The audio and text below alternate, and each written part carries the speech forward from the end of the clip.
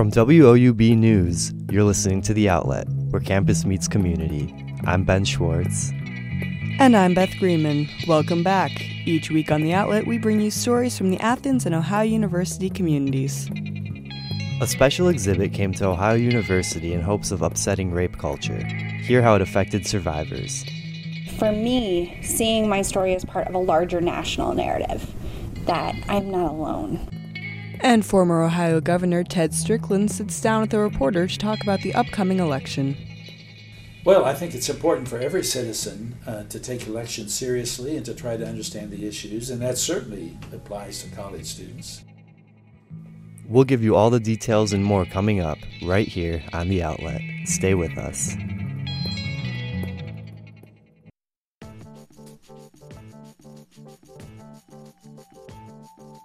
The Monument Quilt is a public healing space by and for survivors of sexual assault and domestic violence. The quilt was put on display in Peden Stadium at Ohio University on Friday, October 13th. There was a lecture preceding the display on Thursday, October 12th, and both events were hosted by OU's Women's Center. With more on the story, here is The Outlet's Beth Greenman.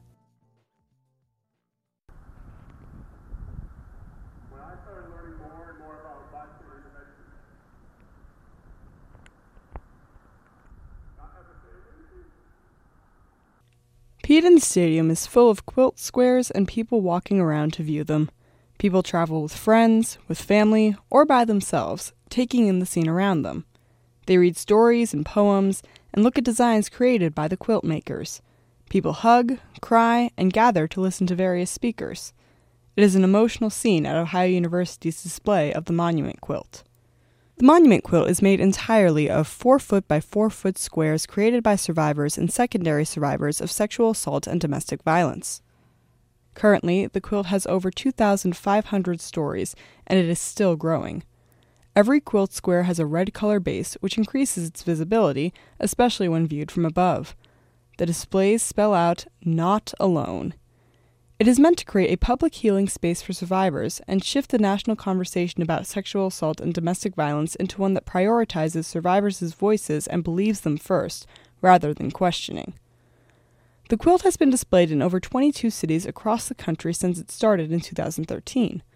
OU was the first university to display the quilt in its football stadium. The display took place on October 13th from 9 a.m. to 7 p.m. Survivors and university leaders spoke throughout the day. There was also a lecture the night before that explained the history of the Monument Quilt, as well as how it operates as part of FORCE, Upsetting Rape Culture. FORCE is an organization that creates art to upset the country's culture of rape and create a culture of consent. It was founded in 2010 and aims to center the voices of survivors in conversations about rape and rape culture. Co-founder and creative director Hannah Brancato was inspired to start FORCE by the social work she was doing beforehand. I had been working in a domestic violence shelter previous to founding FORCE, and felt that a lot of the conversations I was having with survivors and my own experience of realizing my own experience as a survivor while working in the shelter was necessary to happen outside of the walls of such a private space. The quilt is meant to show sexual assault and domestic violence survivors they are not alone. FORCE Chief Operating Officer Saida Agaspini sees the quilt as a tool for empowering survivors and giving them a space where their experiences are not questioned. Where survivors are being radically believed and have a space for public healing. And then also, too, is really to kind of hold a space for conversations around healing, right? And what would it take for a world to exist where other forms of oppression? Dr. Geneva Murray has worked as the executive director of OU's Women's Center for the past 2 years. She thinks it is essential for OU to be taking this opportunity to be part of the larger conversation about rape culture. To further this cause, the Women's Center has been having conversations with the Survivor Advocacy Program and Campus Involvement Center about how to incorporate these issues more into the Women's Center programming. Through these conversations, the quilt display at OU was arranged. Dr. Murray thinks it is important to remember that this event is part of a larger national conversation. Ohio University, we don't exist in a vacuum. We are not the only campus that deals with sexual violence. all campuses deal with sexual violence. I think we have a lot of momentum here in terms of trying to change the culture of the ways in which we talk about sexual violence and the ways in which we talk about and support survivors. And I'm proud to be a part of this campus and for the Women's Center to be part of the conversation and really focusing in terms of how we can look at the vast diversity of experiences of survivors and their resiliency. The Women's Center recruited many volunteers throughout the day of the event, including to help get the quilt on and off the field. A huge effort was made to have people attend the event. The more people we have, I think the more powerful it is that so many people in Athens, Ohio were willing to come out, not just to view the quilt, but to make sure that the viewing happens. Hannah explained that when doing quilt displays, Force always works closely with community partners who are doing ongoing organizing work to prevent and end sexual assault and domestic violence. Why we're really excited to come to OU again is that we know that there continues to be work by the staff and fighting against rape culture that exists on campus, OU like everywhere else. And so, hopefully we can be a symbol of support for students who have experienced trauma, who have not been supported by community, that they can come to the quilt display to identify the resources where they can be supported and where they can also speak out about any of the injustices that they have experienced. Dr. Murray gave some insight into what the quilt means to her as a survivor. I can't speak for all survivors in regards to what this quilt display is going to mean for them. I can speak for myself. I have a section that's on the quilt. I have a quilt square that was contributed. And for me, seeing my story as part of a larger national narrative, that I'm not alone. For The Outlet, I'm Beth Greenman. Off-year elections are 3 weeks away, and Issue 2, the Ohio Drug Price Relief Act, is under intense debate.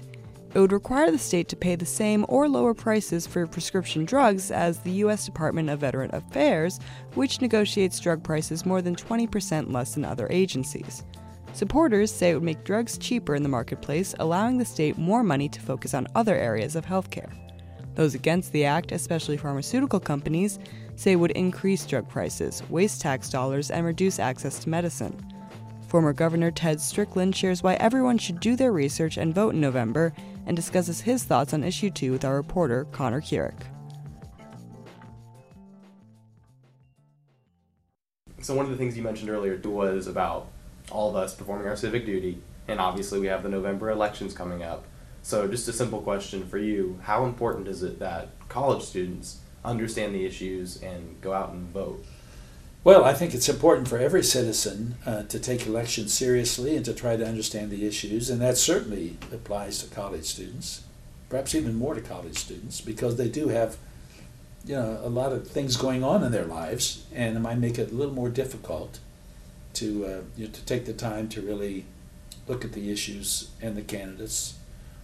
But I think it's important to do so because it's a part of our democracy. What I would hope is that people would become responsible enough to vote in every election and not just simply wait for a presidential election to come around before they are willing to go vote. But to understand that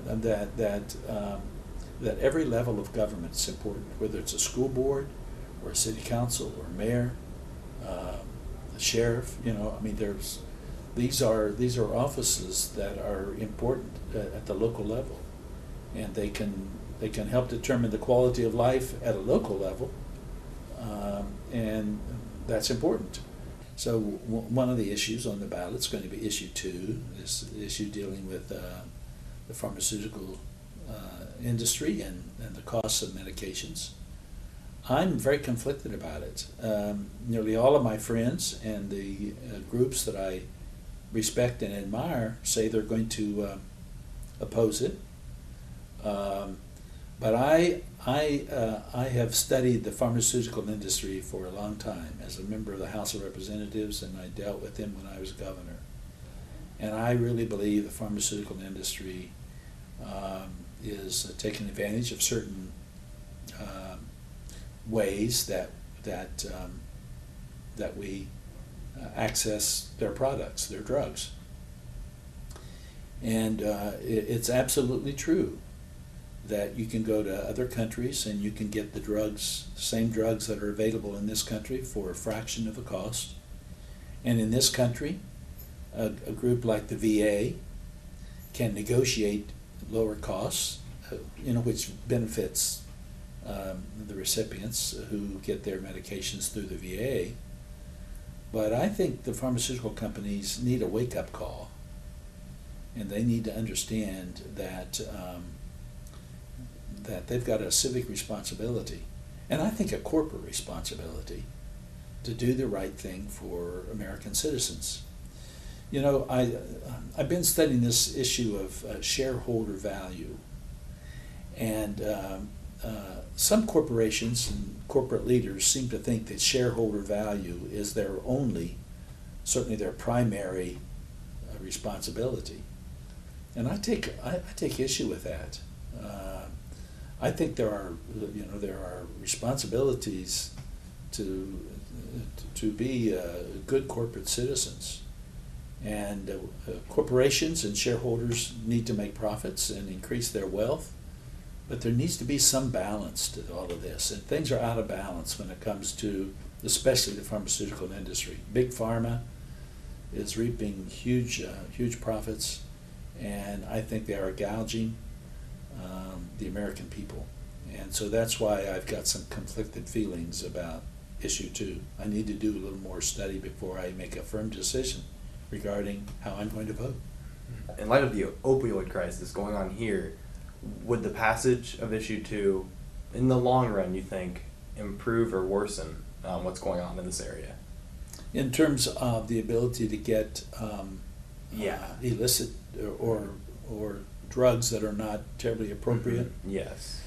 Yeah, I don't know that issue 2 will have any direct effect on the opioid epidemic that's ravaging Ohio and much of the rest of the nation. But the fact is that there is no doubt in my mind that Big Pharma has inappropriately marketed these addictive substances. In some cases, they've put out information that they are not addictive. I think they misled some physicians. And I think they've got a responsibility to help deal with this problem and to help pay for the treatment of those who have become addicted to these substances. OxyContin became available, and initially, it was considered a non-addictive threat. It's absolutely not the case, and so that's why Ohio and some other states are actually bringing lawsuits against the pharmaceutical industry for deceptive practices, and I think that's very appropriate. I support that.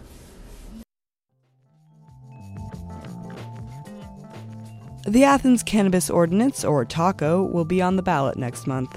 The ordinance would potentially bring fines for marijuana misdemeanors in Athens down to 0. The outlet's Ben Schwartz has the story.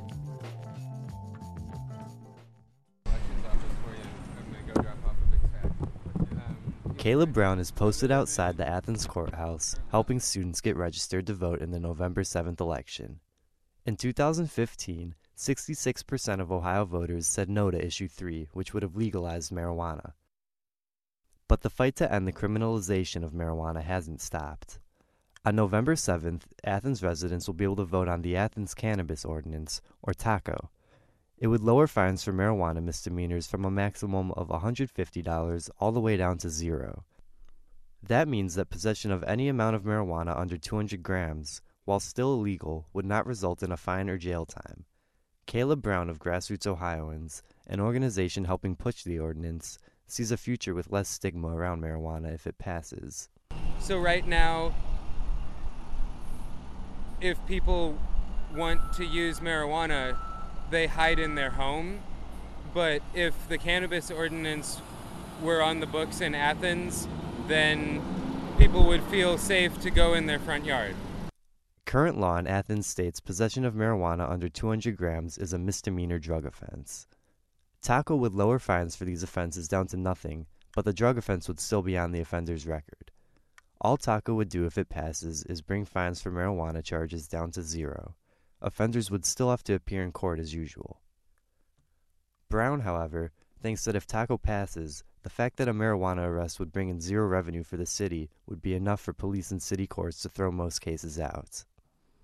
Not only the local police, but also the university police have the choice to decide whether to enforce something when citizens decide whether they want it enforced or not. And another level up, the courts have the power to decide whether they want to issue the fines or simply dismiss a case. So if Athens courts would want to follow through with charging someone for a marijuana misdemeanor, they would have to be doing so already knowing that they won't get any money even if that person is proven guilty. Athens City Law Director Lisa Eliason, however, says that since 1990, the city's courts have been changing the majority of marijuana misdemeanor charges to disorderly conduct charges. Only 6 people were charged with a marijuana offense last year. Eliason actually sees Taco as a bad thing for the community, especially OU students, because she feels it has a misleading message. All these students who are on campus right now thinking, wow, fair game, this is great.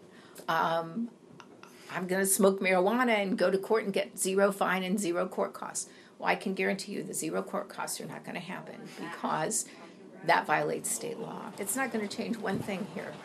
Not one thing, and I think it's going to be harmful to the students. While Taco may help out regular Athens citizens, OU students are held accountable by the school regardless of the law. For The Outlet, I'm Ben Schwartz.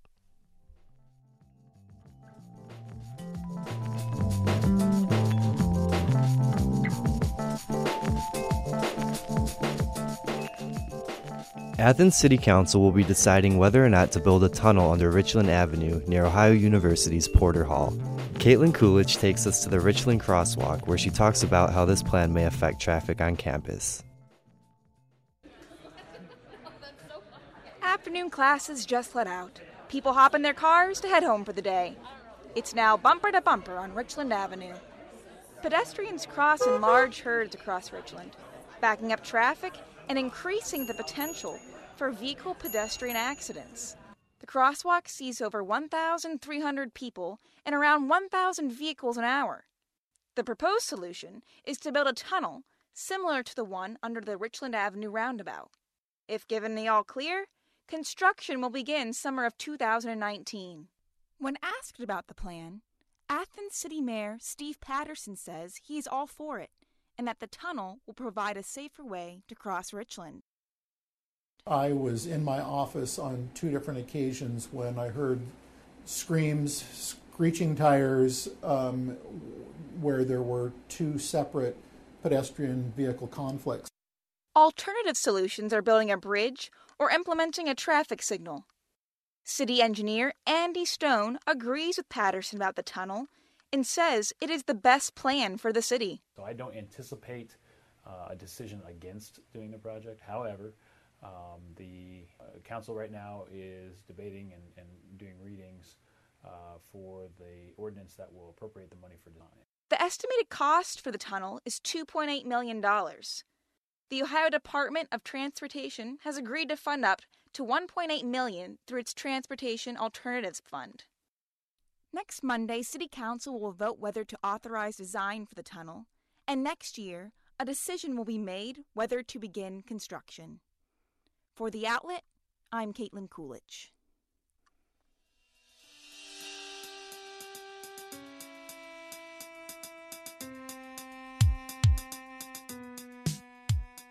That's it for our show this week. Thanks for joining us. The Outlet is co-produced and co-hosted this week by me, Ben Schwartz, and Beth Grieman. We're edited by Atish Badia, Susan Tebben, and Allison Hunter. Adam Rich is our technical assistant. Our theme music is performed by Ryan Gabos. Subscribe to The Outlet on SoundCloud and iTunes, or find us online at woub.org. You can also follow us on Twitter at @outlet_WOUB. We'll be back next week with more stories from the Athens and Ohio University communities. Thanks for listening.